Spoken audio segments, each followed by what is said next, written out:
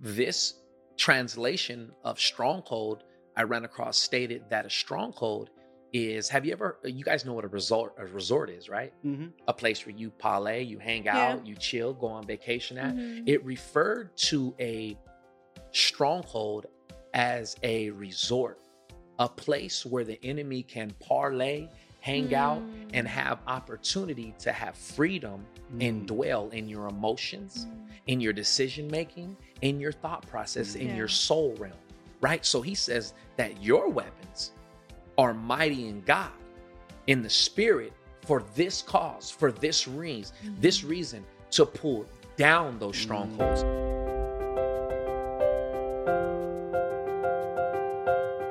Welcome to the Virtual Bridge Podcast with Miguel and Michelle. Hey, thanks for tuning in. You are now connected to a bridge that always delivers a meaningful message, a bridge that adds value to people, and a bridge that is connected to the true vine and that leads and always points to Jesus Christ.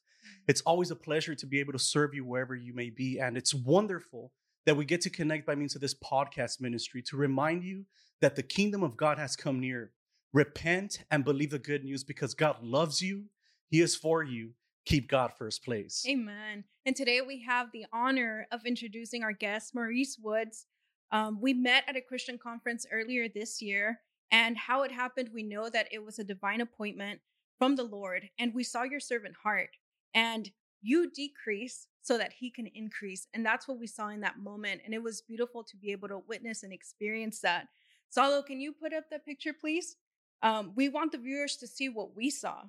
And it was a beautiful thing to see how you ministered to them, how you gave them the word of God, you shared the word of God, you gave them encouragement. I remember you purchased their coffee and their snacks that day, and it didn't stop there. It was beautiful to see that you also prayed over them. And that was that picture there. And we saw that and we captured it and we're like, wow, how beautiful to see your servant heart. And we're so excited for the opportunity to host you because we know that you're going to add so much value to the listeners. So welcome, Maurice, to Virtual Bridge. Thank you so much. I'm honored.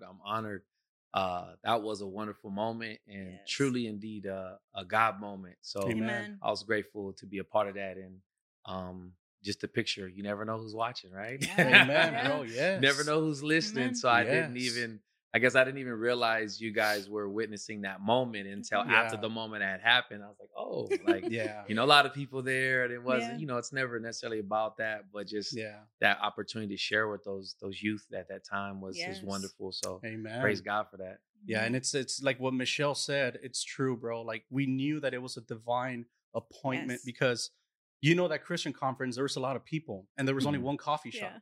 That line was always long. Bro, I'm telling you, we went there 2 times. Matter of fact, Michelle stayed in her seat. I was like, hey, I'm gonna go grab a coffee for us. Go in the line, and then here I hear the new speaker's gonna get, he's on stage. Oh, there I go running back to my seat. But the third time, bro, we went together, and there you were right in front of us. Come on. Yeah. And we started seeing how you started ministering to these kids. And me and Michelle were looking at each other and we're like, look at what the Lord is doing right now. Like Lord, like open our spiritual eyes. Let us not miss these beautiful moments, bro. To see a disciple of the Lord, Maurice Woods, right before us, bro. Come on. You encourage me. Come on. It's like oxygen. I'm being refreshed. Come on, family. Yes, bro. I want you to see that we don't miss those moments, bro. And that's a manifestation of that picture. That's why we captured that moment because in that line, we got to see how you encouraged them with the word of God. And we, like Michelle said, we saw your giving heart. You're giving. You're just a giver, bro. You gave them the word of God. You gave them encouragement. You bought their coffee, bro, their snacks. And like Michelle said, it didn't stop there.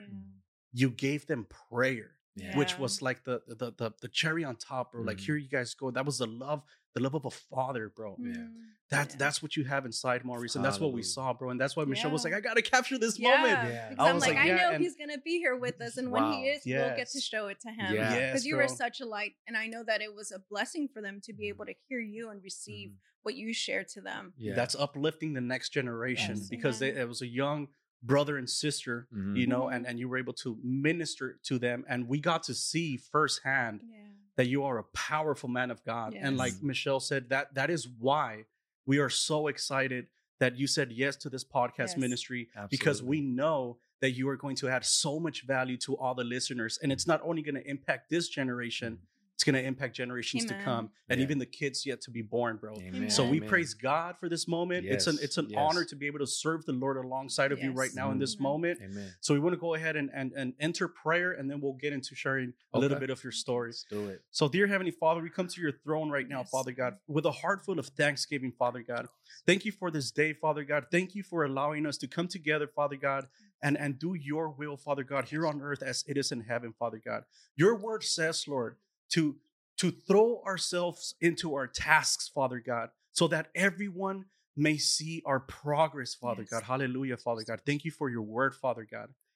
Father God, we, even although we are not the most qualified, Father God, we choose to throw ourselves into our divinely purpose, Father God, our heavenly purpose, Father God, which is to share your love, to share your word, Father God. So right now I ask you, Lord, that you allow your Holy Spirit to move in this place, Father God, and that you reveal wisdom, knowledge, and understanding to all the listeners, Father God. Father God, we honor you with this time right now, and we praise you in the name of Jesus. Amen. Amen and amen. Go ahead, Maurice, and let the listeners know who Maurice Woods is. Wow. Wonderful, wonderful opportunity. I'm overjoyed. Maurice Woods is a disciple of Christ. Amen. Who makes disciples of Christ. Amen. Yes. That are expected to make disciples of Christ. Yes. Amen. I'm a father. I'm a husband of 6 years, father of 4 and 1 on the way. I have 3 girls and 1 boy, ranging from 14 to 13, 4 and 3. My son is the youngest one. And man, I'm honored. That's why I'm honored to be here living a life of health and purity and striving towards the excellence that Christ has gave everything for me to be able to strive for. And I'm honored. My life is every bit of it. Trial, error, mountaintop, valley low is, it's an honor for me. And I'm grateful because, you know, it might sound cliche, but most definitely from the darkness that I've been removed from, you know, the average individual, the individuals that I grew up with, they're not around anymore. They're not here anymore. And I was headed in that direction. I was destined for destruction according to my decisions then. But God. Come on, bro. Praise God for that. There's a powerful message, bro. And can you share a little bit of what God brought you out, bro? Because I know we've been diving into your social media and because we want to learn a little bit more of you. And what we do notice is that you disciple and you share the word of God in prisons. So what I want to say is that there is a lot of men and women that are called to be great leaders in this world, but they use those gifts in the wrong places. That's why they find themselves in the wrong places. Can you share a little bit about that, brother? Yeah.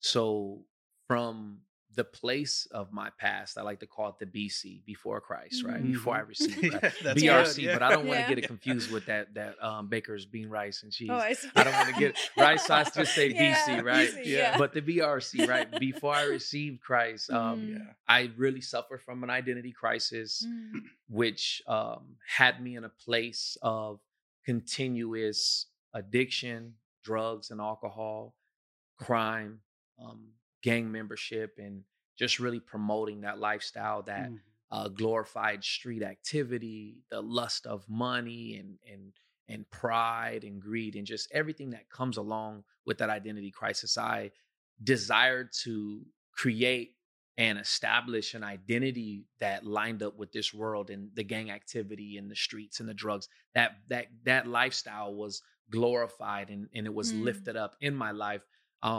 Truth be told, all because I was really trying to cover up the truth. And the truth was I was soft as Charmin, didn't want any problems, but I made sure nobody knew that. So I acted. I became an actor, a hypocrite, became the best at it that I could be. Mm-hmm. And I went super hard on proving that point that I was something that I really wasn't. Yeah. And so, of course, that led from juvenile hall to county jails, prison, stabbed, shot, Wow. and just a life of destruction that I was really submitted to. And there came a time in about 2009. It was my last term, my 5th term, but the last one. And there was a moment that I realized for the first time in my life. And it's amazing because although I never realized this, I'm sure everybody around me did. It was the first revelation that I received from God, which was my way wasn't working. I just had this thought that said, your way's not working. And I thought about that thought in a blink of an eye. There was a flash in my, and I had a vision. And I didn't understand this at that time, and it took years to develop, but that's how God speaks to me. I daydream. I don't dream at night. I sleep. I don't remember anything. I wake up. It's like, my wife's like, you were talking or you did this. I have no idea what was going on. But I've learned that God gives me daydreams and I get visions. I get pictures. What I mean for our listeners is when God speaks to me, I'll get a picture and then I'll have understanding that is attached to that picture. And so in that moment, although I didn't have a relationship with God and I was far from him, he was never far from me. Come on. And he spoke to me in that moment. I could say, looking back now, that God spoke to me and I had clarity on it and I heard the voice. And when people say they heard God, right? Every time. And it seems cliche sometimes. And matter of fact, it's very challenging for the underdeveloped, for the babe in Christ, or even the long-term believer who believes in the word of God, but just doesn't hear God in a way that they understand yet. When we say that, we mean that we got an idea and we believe it came from God. Amen. We had a thought and we believe it came from God. That's hearing from God. And there are other cases where the audible voice of God or the prompting and the leading of the Spirit. But in this moment, I had a thought in my head that said, your way's not working. And I thought about that thought. And I looked at my life and just a flash. It was juvenile hall, county jail, prison, stab, shot. And I realized my way hadn't been working for a long time. And in that very moment, why I uttered those words that I'm going to tell you next, I don't know. But I can only explain that the Holy Spirit led me to that. And I said, okay, God, show yourself. I was sitting in a cell and I said, show yourself. And I don't know why I would say that. It wasn't, even though it was the darkest moment, it was the most brokenest place in prison and incarceration. Unfortunately, after your 5th term, you get used to the lifestyle. So it's not really the worst. And I've always had family. I didn't come from, although I was exposed to and surrounded with darkness and hurt and pain and addiction and things of that sort. My family loved me. I had family. People loved me, was cared for me. And so I chose that lifestyle and to be a part of that rite of passage, that camaraderie. And so during that moment that God spoke to me and I said, okay, show yourself. One of the things that I began to do was I had a Bible in my cell. We were on lockdown. I was in Chino, California, Institution for Men, CIM here in Chino, California. And I was in that cell. We were on lockdown. We had a big race riot just a couple months before that. So everybody was on lockdown, cell living. Before that, I had just did 2 years in prison and I got out and I was out for about 4 months. And during that 4 months that I was out, kind of backstepping where, we make decisions to say we're going to change for other people. I realized quickly that you can't change. It was a good idea to say, I'm going to change for my daughter I missed the birth, the pregnancy, everything. My daughter was, how old was she when I got home at that time? I think about 4 or 6 months old. And I think she was 6 months old. Yeah. And I'm for my daughter or for her mom. But what happened was it was only 4 months in and I was back to doing things the same way. So doing things, it's a good idea. I'm going to do right for my kids. I'm going to do right for my girl. But realistically, you need to do it right for yourself. And then you realize that as you do it for yourself, you will most definitely benefit everybody around you. Amen. So for myself, I was, the long story short on this process was I ended up one night getting shot up. And I ended up going back to prison on a parole violation. Who, go figure, the first time in my life I was a victim, right? Like I got shot and I went to jail for that. It's called negative police contact because I was on parole. And so I went back on a violation and I also had what's called a violation new beef. So I had a case pending along with that. I'm sitting in prison and everything's all bad, right? But I've lived this life and it's a part of it. So I knew and I accepted that gang lifestyle is going to lead to either life in prison or death.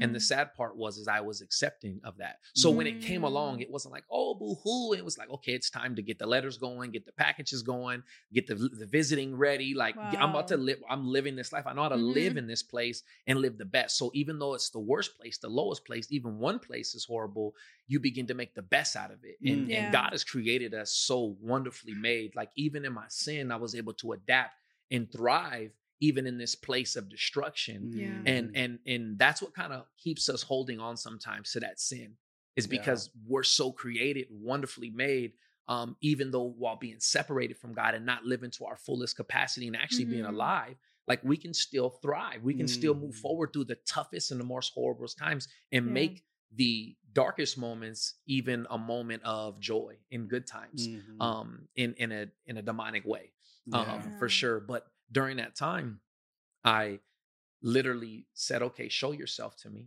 When God showed me, said, your way's not working. And I began to read this Bible. I don't know how I got in my cell. I have no idea. I was on lockdown in my cell by myself. And I began to read and pray. And I never said once, God, like, change me, or I'm done with this life. I never had that moment. That just wasn't a part of my testimony.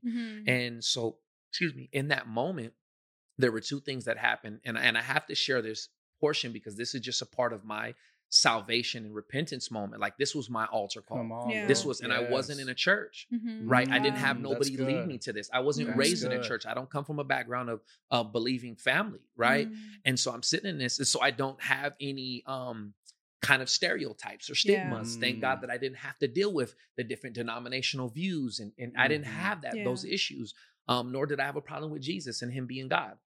You know, that was an issue. I just believed in God. I believed that Jesus was God. I didn't understand it. I understood later on how he is and how he was God on earth, right? But at that time, I just didn't have a qualm with that. And that was a part of God's print on me, that I didn't have to go on any different venture and have to figure out a harder way, which a lot of us have to go through. And so in that moment, he revealed two things to me. Not only was the first revelation was my way wasn't working. But that led to me being open for him to speak the next thing to me. And I thought two things about myself. One, I thought that I was a family man.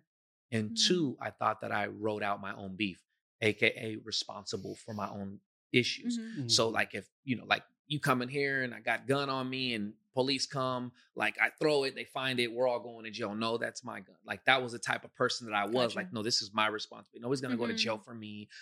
You know, taking care of my family. I had this idea of, like, this is who I am. I didn't know who I was, but this is who I am. I'm a family man and I ride my own beef out. But God exposed that, and he gave me a picture, and he showed me a vision of my mother hurting.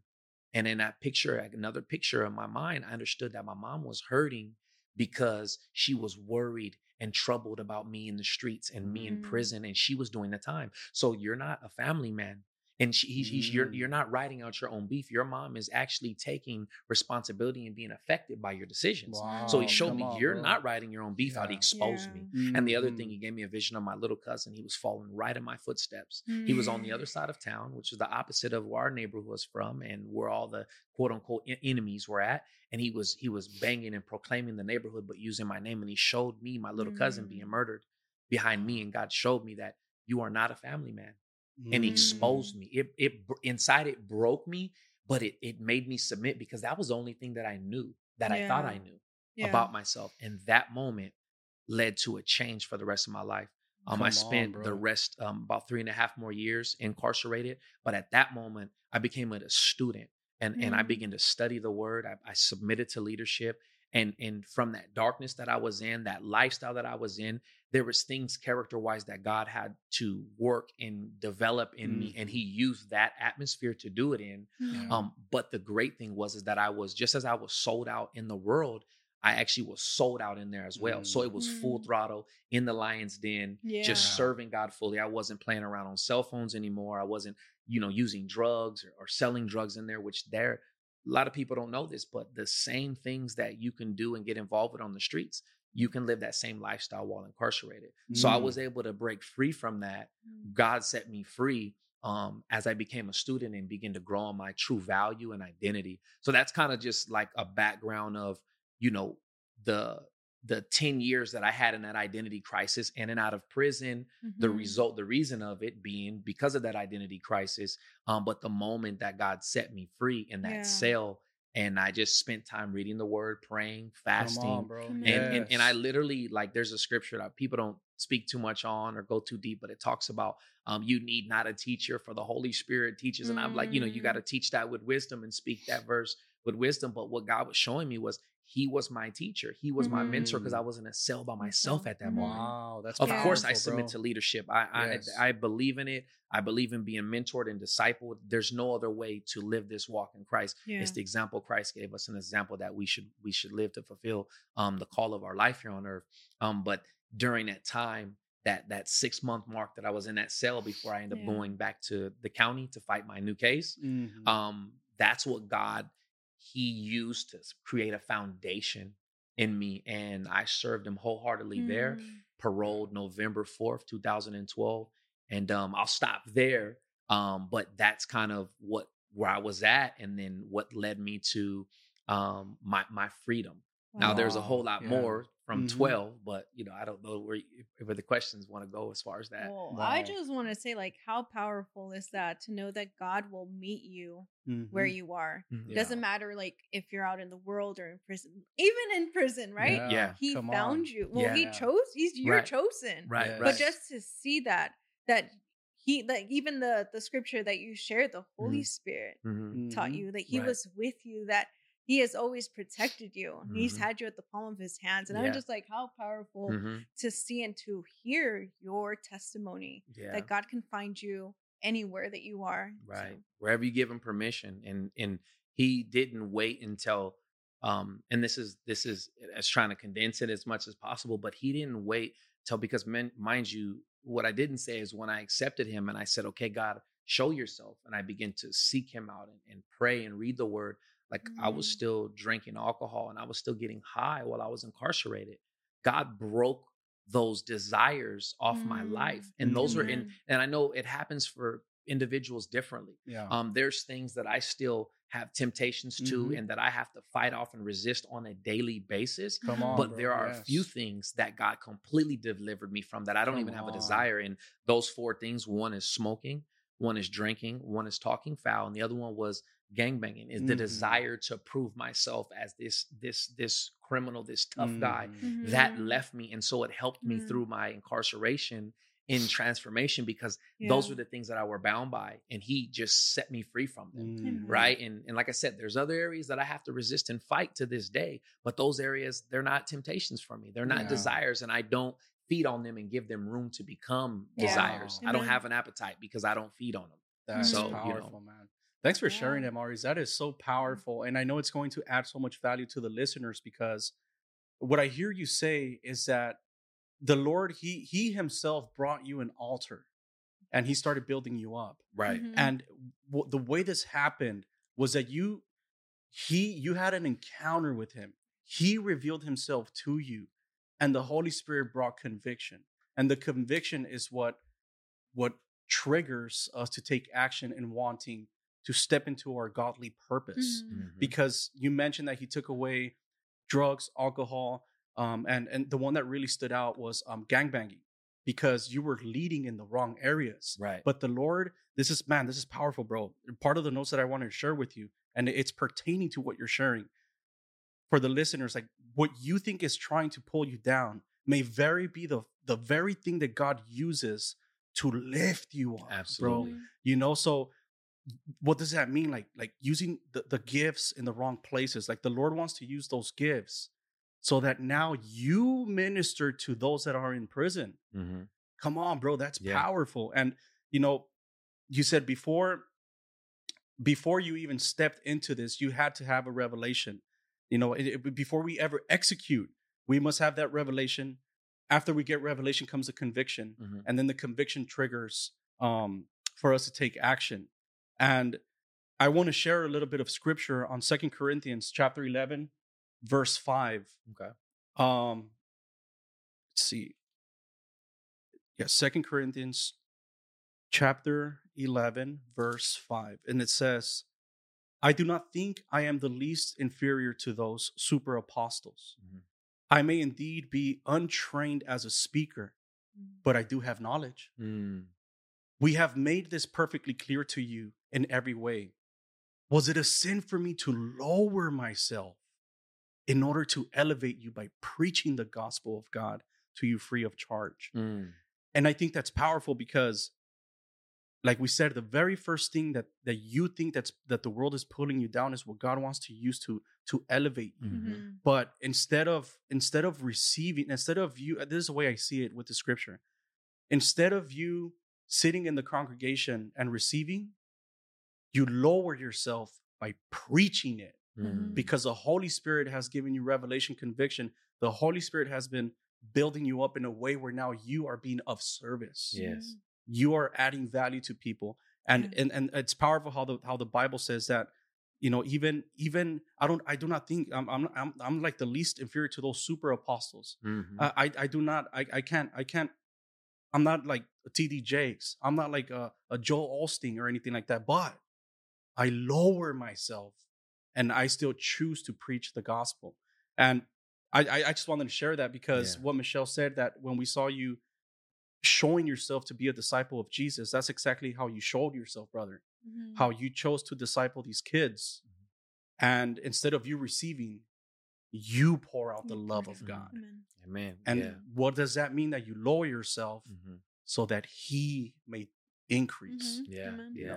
It's important. I believe it's something that, the word of God, it's not natural. The supernatural should become a place of, it should be natural as we develop habit. But the word of God tells us to put on the mind of Christ. It tells us to put on the helmet of salvation, right? We are to put this on. And so we are to put our mind on things that are above, those things that are worthy and are noble and of good report and of virtue.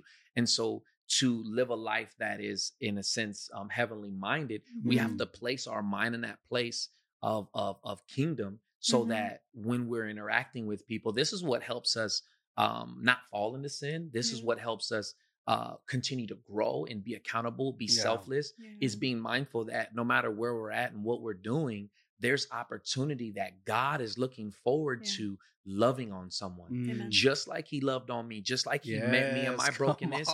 And he didn't wait, what I was getting to earlier was, he didn't wait until I was sober. He didn't wait until I got out of prison. He didn't wait until I went to the homies and said, I'm no longer about this. And actually, I never even had to do that. My lifestyle and my decision-making showed everyone. And so I have respect for my neighborhood and the homies, right? And they understand that this is what he chose. And I never even had to tell anybody anything. I showed them. And so now I get to be a source of light and hope for them to know that, hey, it's possible. It's possible that I know him. I know what he's done. I've done things with him. And if his life can be transformed and he's still here, he's the same person. He's been transformed. The things that the enemy meant for evil and was perverted in my life, the places that I was leading in, the way that God has always given me a mouthpiece and a leadership attribute, but I was utilizing it for darkness and for personal gain. Those things have always been there. Those things God is now just brought back. And this leads me to something I want to share, because I believe that when the word of God says that he created us in his image and his likeness, and image and likeness represents to think like and act like him, right? And so I believe that our true identity, it goes back to that place in which he's originally created us. And that because of the fall of man, we have turned away and we have fallen away from that identity. We have been stripped from the understanding and receiving of that. And so really, in my potato, glass half empty, half full, perspective about this is that God is not trying to change me, but the result of my life being impacted by him, it's going to look like change, but really all he's doing is bringing me back to my original identity. It's like growing backwards, but you're going back to your identity. That's it. He's he's doing is, look, I'm bringing you back to what I originally created you for. It's going to look like change because all you ever knew and what you were born into, according to what you've seen and what you chose and what people seen, they didn't know the real you. They don't know him, so they don't know who they are, nor do they know who you are. But as I got to know who Christ is, then I got to know who I am. And that's what brought transformation. My value and my worth was developed. Wow. And that allowed me to pursue God's will for my life because I understood that, wait, I am important. I do matter. Yes. There's value and worth in my life. It's not just, oh, God is good and he loves me and he just died for my sins. Like, what does that matter? Like, I understand. This is the result of how much I'm loved. Mm-hmm. Oh, there's purpose for my life. Yeah. He didn't just die for my sins, just to die. He just loves me so. No. There's actual relationship that is desired to be had with you right now. And without your penalty being paid, the sins that you commit, the price that needs to be paid for that, which is separation from God, without that being paid, you will have no relationship. It's not possible. And he loved you so much that he paid a price for you. Now it's free. That free gift that you mentioned in there, it's free for me at no price. I don't, but this the thing. He gave everything for me to have this gift. Amen. Yeah. That's powerful. And man, what I hear you say too is like once we are growing back to our original supernatural nature, our weapons are no longer of this world. Come on. Come on, bro. And I know that the Holy Spirit right now is going to just stir something up so powerful because your wisdom, your knowledge is going to be poured out right now. Because I want to share what Scripture says, and I have a follow-up question. Okay. 2 Corinthians chapter 10, verse 4 through 5. The weapons we fight are not the weapons of this world. On the contrary, they have divine power to demolish strongholds. But what happens, brother, when we are spiritually dull? What happens right there, Maurice? Well, I believe that I was sharing on this. I was giving a message this last Friday to the young adults at my church. Shout out to the Wayward Outreach, my lead senior pastor, Pastor Marco Garcia, here in San Bernardino, California. I shared a word and it was on endurance. And I was speaking about endurance. And the portion about spiritual dullness is just being ineffective, right? And not being able to be utilized to your full potential. Wow. And so when we're ineffective, it's like when you get saved and you receive Christ, but the thing is you don't get discipled. It's like, that could be controversial because it's kind of like, well, maybe were you even ever saved? But the truth is our salvation comes from this grace, this free gift, that this work that Christ put in, that God gave to us, right? And our faith in it, right? We're saved by grace through faith, right? So we receive this, but the transformation from going from darkness to light, from the old things pass away and all things become new, from that manifestation, we don't always see it because we're not always discipled. We don't submit to this discipleship process. So when it comes down to spiritual dullness, it's really a lack of discipleship. A lack of discipline. And the word of God is instructing us. This is a warfare scripture. This is a commandment. Every word from Genesis to Revelation is commandment. This is promise. This is truth, right? The place in which truth starts. So when God is telling us, hey, the weapons of your warfare, they're not carnal. He's saying, listen, you have weapons and you are in a war. You have weapons and you are in a war. Just be understanding of this and be clear. You have weapons, but the weapons of your warfare, they're not carnal. They're not man-made. They're not of your capability. They're not of your capability. So be clear. You have a capability. And if you fight in this war that you're in, according to this capability, you're off. Because he's saying the weapons of your warfare are not carnal, right? He says, but they're mighty in God for this reason. Mighty in God. So we're talking about God is spirit. God is not a man, right? He says they're mighty in God for let's just slow down, Maurice. Because who is God? God is the Word. In the beginning was the Word was with God, and the Word is God. John 1:1, right? And in John 6:63, it says that the flesh profits nothing. It says the Spirit gives life. Though this is Jesus speaking. He says, the word that I speak is spirit and life, right? So the word of God, it also says in 1 John 4:8-16, I love this combination. And when I speak, this is just how my mind is backing up the authority of in which I speak from, that I know that I won't fail. Even if I, as a man, fall, this word will not change. Amen. He's saying that God is love, right? But not only is God love that we hear about, God is his word. And his word is spirit. And it gives life in its spirit. This is the thing. He says that the weapons of our warfare, they're not carnal, they're not man-made, but mighty in God, which is spirit, mighty in the word, right? Mighty in the word for what reason though? For the pulling down of the strongholds. The stronghold, I looked this up one time, and it's in a fascinating definition that I haven't really heard too much of individuals speak on. This translation of stronghold I ran across stated that a stronghold is, you guys know what a resort is, right? A place where you parlay, you hang out, you chill, go on vacation at. It referred to a stronghold as a resort, a place where the enemy can parlay, hang out, and have opportunity to have freedom and dwell in your emotions, in your decision making, in your thought process, in your soul realm, right? So he says that your weapons are mighty in God, in the spirit, for this cause, for this reason, to pull down those strongholds. The stronghold is developed by believing on something that's a lie. You can have a good stronghold. You can have a godly stronghold. God got a stronghold in the Lord, but we normally look at it in a negative connotation, right? I want God parlaying in my thoughts and my emotions, and I want Holy Spirit leading and directing that. But when it comes to the enemy and the war that we're in, God is saying it's meant for us to pull it down. And when we're dull, spiritual dull, what happens is we become that way because we're not constantly subjecting ourselves in obedience to Christ and operating according to that scripture, not placing every thought that exalts itself against the wisdom and knowledge of God into the obedience of Christ. He says that the weapons are meant to pull down the strongholds. And then he begins to talk about those strongholds. Every thought, every wisdom, knowledge, anything that exalts itself against the wisdom and knowledge of God, that we are to pull that thing and subject it into the obedience of Christ. Right? Back to, what is that? The word of God. The word of if God. Your thoughts and your feelings don't line up with the word of God, we put everything through the filter. And if we don't do that, we do become dull. And when we're dull, it's not going to be natural for us to fight back when we're in this battle.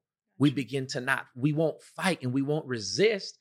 And then we give the enemy ground. And then this is where it goes back to what we were talking a little bit about earlier, is as believers, it's very frustrating and unfulfilling to be a Christian that doesn't know who we are or the weapons of our warfare, because all we experience is defeat, which is the opposite of what's Pastor talking about. Come on, bro. It's the opposite of the prosperity and the goals and the restoration and the reconciliation and the freedom and forgiveness. We don't experience that because we are not fighting. We either not being discipled, so we don't know how to. We're not spending time in the word and sharpening and then utilizing it.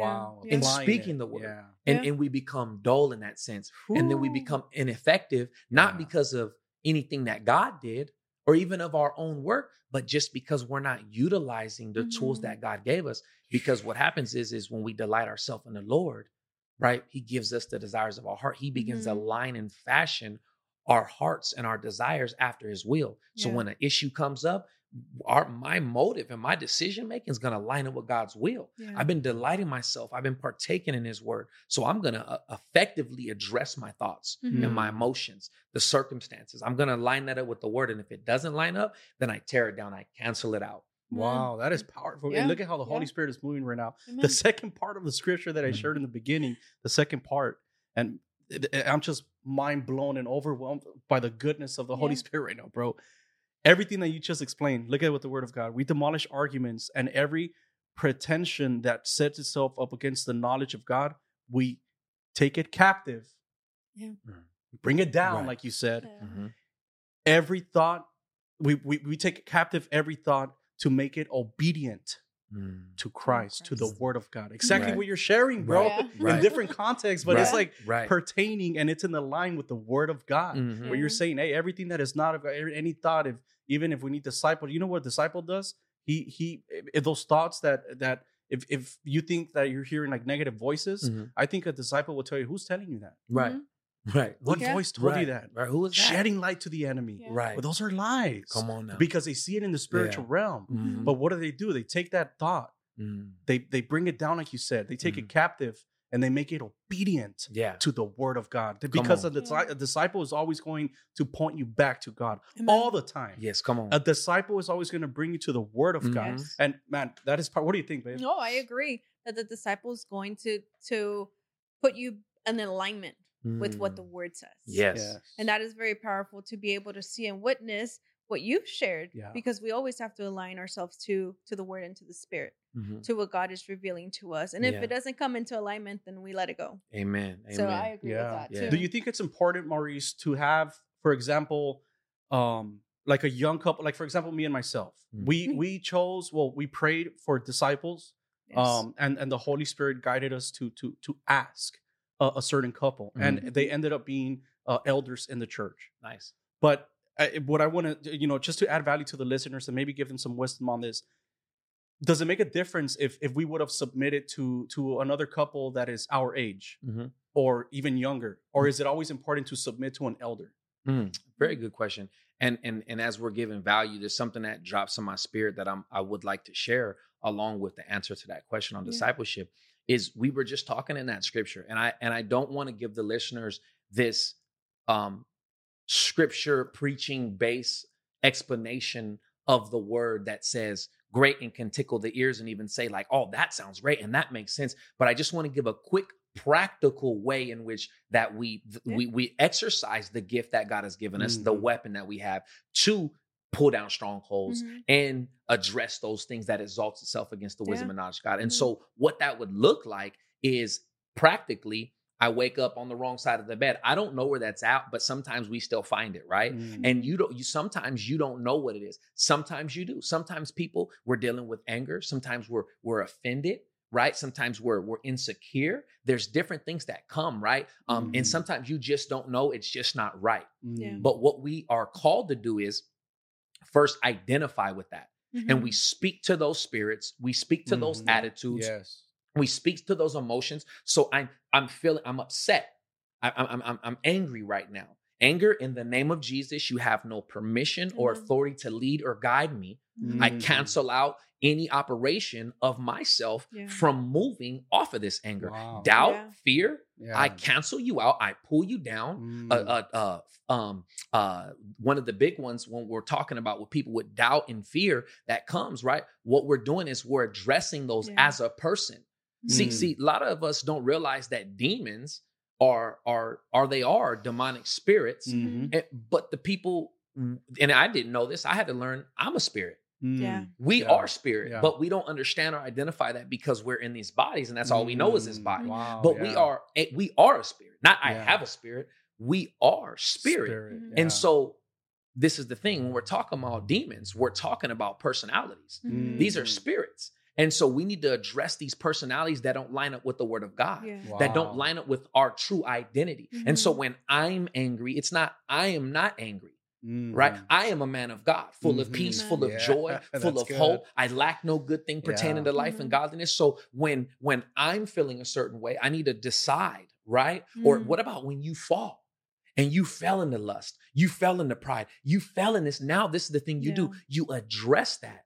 And you renounce it. Yes, you confess. My sins is forgiven as far as the east is to the west. But what I'm doing is I'm addressing those areas because I'm in a battle. I'm in a spiritual battle, not in a physical battle. So disagreement. Right now, I bind you up and I cast you down in Jesus' name. But now I canceled that out. But now what I'm doing is I declare agreement. I am unified. I'm on one accord. We don't do one without the other. Oh, I got a headache. I'm just got a headache. I speak to this headache. I speak to this pain. I cancel out this headache. I cancel out any pain or aches in my body. And I command you to leave. And I thank you for peace right now. I thank you for comfort right now. We don't do one without the other. It's like offense and defense, right? We go on the defense. Hold up. Wait a second. I'm going to defend. I'm going to hold my position and I'm going to push back against the enemy. I'm going to resist the enemy, but I'm also going to submit to God, right? And that's what makes him flee. So when I submit to him, it's me declaring God's word. So when we're fighting in warfare, we're practically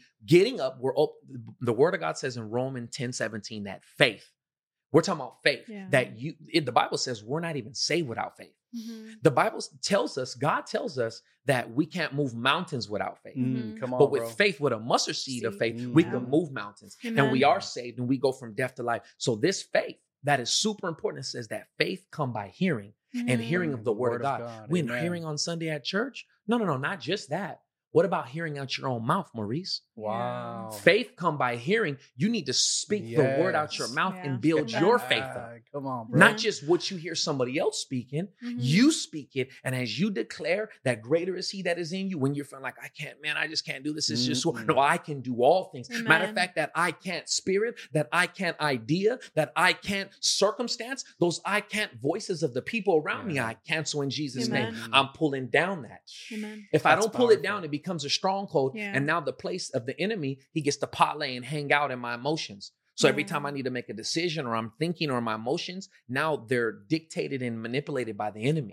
So I just want to give that practical, one of my gifts in one of my passions is to equip the body of Christ, equip leaders to know how to fight and be free. Be free. Amen. And it's not something we're fighting for, we're fighting from. We're not fighting for victory. From victory. Amen. So when it comes to the discipleship thing, I believe that age has nothing to do, nor does position have anything to do with it. We give honor where honors due. We honor our elders, period. I was raised that way. I honor an elder. He could be, identified as a crackhead on the street. He's an elder. I'm going to respect him.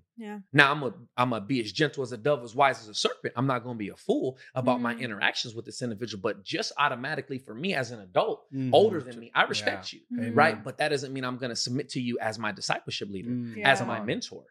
Right. So age doesn't necessarily have a barrier, although we know that there's wisdom and knowledge, but I also know some individuals that are still 67 years old, gangbanging and selling drugs. And so the age thing and then the title thing, because the title, like when I see Christ face to face, he's not going to say, Pastor Maurice, good job. Like that's not, I don't see anywhere in the scriptures that he's going to declare that over me. Right. But this is the thing. And we give honor where honors due. And so we respect the elders. And of course, we want to be under leadership. If we're going to be under somebody, I want to be under leadership, right? But because we're speaking to a vast majority of individuals, I'm speaking to the person that just got saved this year, that just got saved 3 months. So are you supposed to wait to be saved for 3 years before you start making disciples? No. What you do as a disciple, we are being first. It's 2 questions that every disciple should be asking themselves for the rest of our lives. Is number 1, who's discipling me? And number 2, who am I discipling? So when I receive and I receive this identity of who I am in Christ, and I say, I'm going to submit to discipleship because this is who I am, not just what I do. When you have somebody that you're looking for to choose, of course, it has to be somebody you respect, somebody you look up to, somebody you honor. It should be a leader. It should be somebody that's on a higher level than you, somebody that you honor. But we don't want to quantify their level of leadership by a title because we don't know what their lifestyle may truly represent. We don't understand. We may trust if they show that, they uphold that. Praise God. We submit to that and we let God lead us in that. But it's not going to be just the age, because sometimes there are people. I find myself now as a young man, 35, I'll be 36 next month. God had to work on me. I go back, we'll say this would be 6 years ago. Really the first, I stepped into a role in our discipleship ministry where I begin to oversee individuals in a very accountable way that were older than me, that were saved longer than I've even been alive. Come on, bro. And I was insecure inside of me, but God dealt with me and built me up because he sent me leaders that were, although they were older, although they were even saved longer, they submitted to me.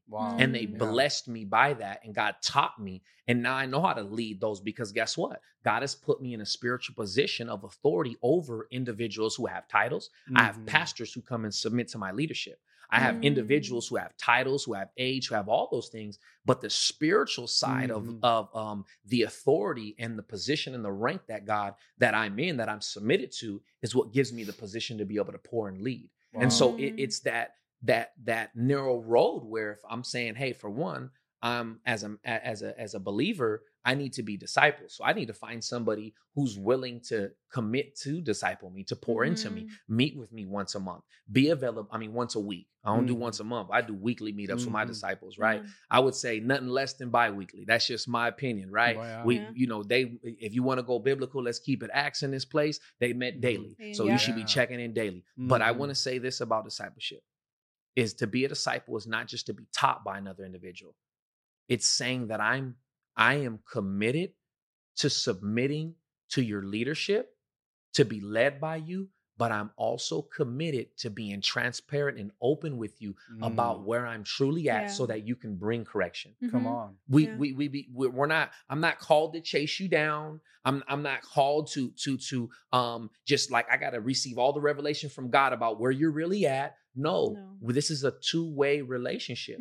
Tell me where you at. Share with me. So as a disciple, you're also committing to being honest and transparent with your leader so that they can lead you and they can support you. So I hope that answers your question. Yeah. And unless we are vulnerable, then we really are not opening our 100%. Heart. Because it was powerful what you shared about the spiritual realm, where you're not calling out the person, you're calling out the demonic spirit that is holding them down. Right. That reminds me of a therapist one time told a Christian therapist. He's almost like discipling someone. He showed up and he told him, I'm going to scare the hell out of you. Wow. He's like, what's your name? Yeah. He was calling out a spirit, bro. Yeah. Right there. He was calling it. And that other person, like, he didn't really understand, but he was calling out the spirit. Right. You know, but it's powerful what you shared.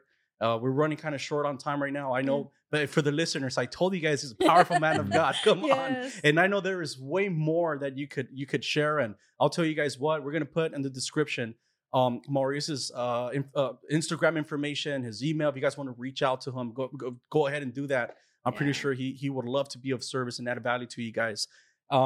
We have one question that I want to ask you, Maurice. What it is more of like giving you an opportunity to share a meaningful message to your kids, even to the kids yet to be born. If you could just pour out your hearts to them or give them a message that you would want them to keep in their heart forever. Okay.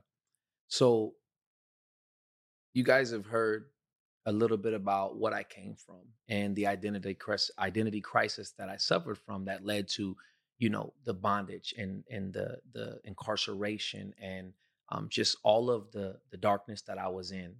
You heard that God set me free, and it came through discipleship, me submitting to the word of God, and he made me new. I was saved in prison, right? And I paroled, and when I paroled, I didn't change that. I continued in my submission and got plugged into my local church, submitted to discipleship. I have leaders in my life. I'm accountable. I met my wife in the church. I've been married 6 years now. We'll be celebrating 6 years this July 23rd. Before that, I had a child before my wife, and she also. So when we got together, went from a single parent, right, single father, single mother, right, to a family of 4 right away. Our daughters were 3 and 4. They were a year apart from each other. And what ended up happening is we ended up having 2 more children. So, back to back, and so I end up graduating college, and I'm just sharing all of these things that God brought me to. First generation college graduate, right? These are things that I've never had an example of a father. My biological father is still in prison to this day, and not because he had a life sentence, but he spent his life in the streets. So he would go get out and go back, get out and go back. And he spent that life. And that generational curse was passed down to me, but also broken by me in the name of Jesus. Amen. And so God, through my submission, through discipleship, and just continuing to be a student, God made everything new. He brought me to a place where I could be a father, where I was not a father. I didn't have an example of a father. I can be a husband where I don't have any examples of a husband.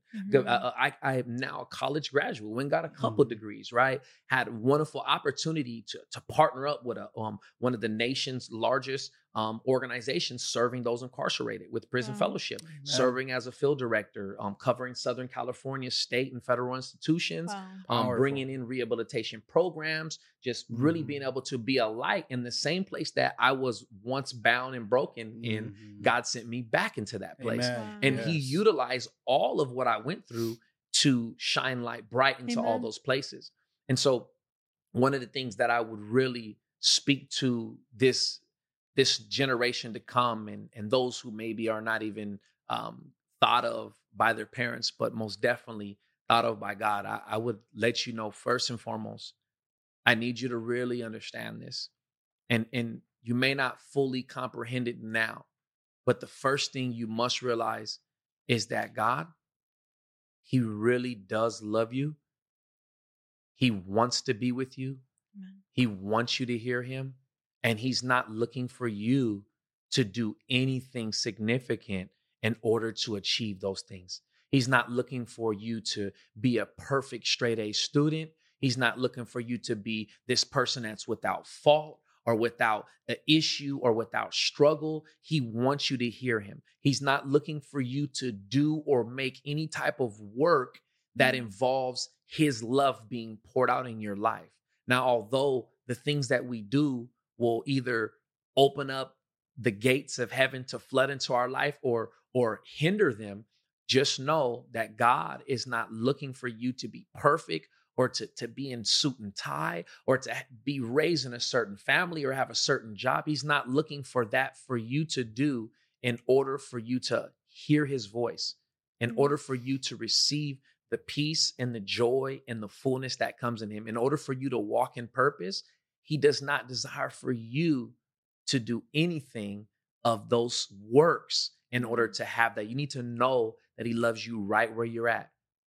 And let that be the first understanding that you receive as you pursue him. And because you're accepted no matter what, let that be what encourages you to begin to search out the word of God to get to understand who he really is.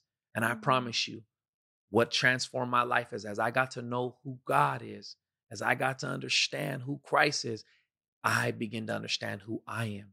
And that brought transformation to my life. And as you get to understand who you are, then you live your life out in fulfillment, whether you're working in a tech industry, whether you're going to college, entrepreneur, working at McDonald's, trash truck delivery, it doesn't matter. You will live a fulfilled and purpose-filled life knowing who you are and operating from that place of freedom that you have in Christ. Know that he loves you. Know that he's for you. No matter what happens, remember though, there's a real devil also. So the hurt and the pain, he's not to be blamed for it. It's to be understood that there is a plan of the enemy to destroy us as well. And why did he allow and why did these things? Let's first start with just giving him permission to reveal himself to us. Because if we have all these barriers and all these barriers to entry and God, why did you allow this? And if you're real, why would you allow that? And so what I'm saying is God, I'm not willing for you to reveal yourself. We have to first by faith say, God, I'm willing for a person to receive salvation, for you to receive Christ. You're not saying you're going to be perfect, but you're saying I'm willing to give you permission, God, to show me who you are. Would you do that? Would you give God permission to show himself to you? And you could do that simply by opening your mouth and giving him permission. You must give him permission. You will not be able to receive what you don't believe in. And that's what I would really encourage you to do is first give him permission and he will do everything else that you can't do. Amen. Wow, Maurice, my brother. Amen. That was beautiful, brother. Yeah. That was beautiful, bro. And I know that it's not only going to impact this generation, but generations to come. That is you're a legacy man, bro. Yes. You are establishing the Lord's kingdom here on earth as it is in heaven, bro. Hallelujah. It is so beautiful what you are doing. And just to see like the spiritual wisdom, the knowledge that he just allows to overflow and just pour out through you, bro. It's so awesome, man. And we do have one final question that we ask all of our guests. Okay. And it's a question found in the Bible. Okay. It's Matthew 16:13. And it says that when Jesus came to the region of Caesarea Philippi, he asked his disciples, who do people say that the Son of Man is? Some said John the Baptist, others said Elijah, Jeremiah, or one of the prophets. But then he said, what about you? Who do you say I am? So I feel like Jesus made it personal. He said, yeah. That's what the world says about me. But what about you? Who do you say I am? And in the same way, we want to ask you, who do you say Jesus Christ is personally to you? Jesus, who he is to me personally, he's my everything. And when I say everything, he's my hope, he's my joy, he's my purpose, he's my healer, he's my rock, he's my foundation, he's my anchor. When the storms wave, when my body's aching, when my mind's thinking crazy, he is my Prince of Peace. He is my everything. I lack nothing in him. And he's already supplied all my needs. He is the supplier of all my needs, not some, not hopefully, not, he's already done it. And for that, I get to live my life now in this place as if it's already done. And I think that's the greatest faith. Mm-hmm. The greatest faith is not me serving you, God, because you gave me this income that I wanted, or you restored this relationship as I want it, when I want it, but me loving and submitting to God regardless, and allowing that to manifest in his timing and in his will. But in the meantime, giving him permission to be God, whether it happens how I want it or not. Come on. And bro. because That's he's my good. everything, I get to live as though I'm already in heaven, seated with him on the right hand of the throne of grace and truth. I get to live now. Yes. What, are you perfect? Yeah, I'm perfect in Christ. Yes. I haven't forgot who I am outside of him, but in him, I have everything. He is my everything. That is so beautiful. Yes. And with that, we want to give the listeners an opportunity to receive Christ in their heart if they haven't done so yet. Okay. And the reason we want to be intentional and add value to all the listeners, and I want you guys to know that we could only lead you with declaring it and confessing it with your mouth, like the Bible says. But the Bible also says that you have to believe it in your heart for yourself. So the way this comes into alignment is that Michelle could lead you by confessing it with your mouth. And the way you're going to believe it in your heart is if you say, you know what? I believe that if God did it for Maurice, God could do it for me too. And that is where you are believing it at a personal level in your heart. Go ahead, Michelle. Yes. So in Romans 10:9-10, it says, if you openly declare that Jesus is Lord and believe in your heart that God raised him from the dead, you will be saved. For it is by believing in your heart that you are made right with God. And it is by openly declaring your faith that you are saved. So repeat this prayer. Allow me to guide you. Lord Jesus, I declare with my mouth that you are my Lord and Savior. I believe in my heart that God raised you from the dead and you live forevermore. Lord Jesus, I repent of my sins. Come into my heart and make you my Lord and Savior. I declare victory in Jesus' name. Amen. That is so awesome. Maurice, we want to ask you if you could please close out the podcast with a prayer. We always like to be intentional with prayer, just like in church when people come up to the altar and they say, how can we pray for you? Because we want to come in agreement. The Bible says that where two or more are united, there is power in that. So we want to pray for everyone that's listening and that is just going back to those cycles, brother, where maybe someone is listening that just got out of jail. And maybe if you could just pray over that person, please. Amen. Yes. Father, I just want to thank you. Thank you for what we have in you. We have every single thing that we need. And I want to thank you for the authority that we have in you, not by my might or our power at all, or our good deeds at all, but by your Spirit, Lord. Right now, we speak to every lie. We speak to every demonic agreement that is placed over the lives of my brothers and sisters that are listening to this podcast, to the family members that are connected to them. And we declare those works of darkness powerless in Jesus' name. Yes, we tear down strongholds. We tear down doubt. We tear down worry. We tear down fear. We tear down the manipulation and the religious spirits that would try to pervert them moving forward in faith. And right now, I declare a release of boldness, a release of confidence. Yes. I declare a release of your favor, Lord, that would give them opportunity to receive from you, Father God, and even have favor in this earth, Father God, where they would understand that it is your hand of joy being released upon them, your hand of peace being released upon them, your hand of confidence being released upon them. I declare it so now. I thank you for new beginnings, Lord. I thank you, Father God, for your truth, Lord. Your truth is what sets us free. I thank you for new beginnings. I declare it new beginnings over your thoughts. I declare new beginnings over your conversation. I declare new beginnings even in your emotions, new beginnings in your relationships. I declare new and fresh strength. I declare that the joy of the Lord, which is your strength, may it be poured out freshly upon you now.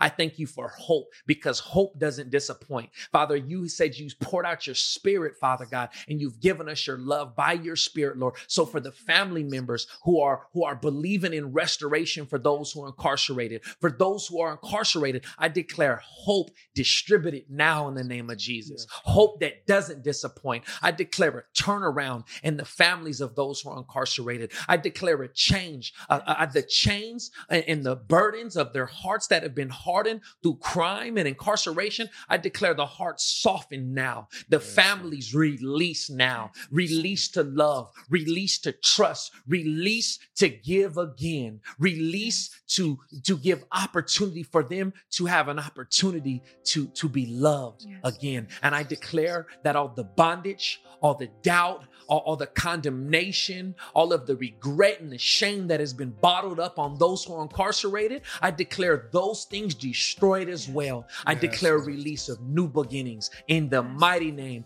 the matchless name of Jesus Christ of Nazareth. I declare it so. Amen and amen. Amen. Man, what a powerful prayer, brother. Yes. We want to encourage everyone to share this podcast with someone that you know that needs to hear this powerful word and that's going to add value to them. We want to ask you guys to also subscribe and leave us a comment. We would love to hear you guys' feedback. We love you guys. God bless you.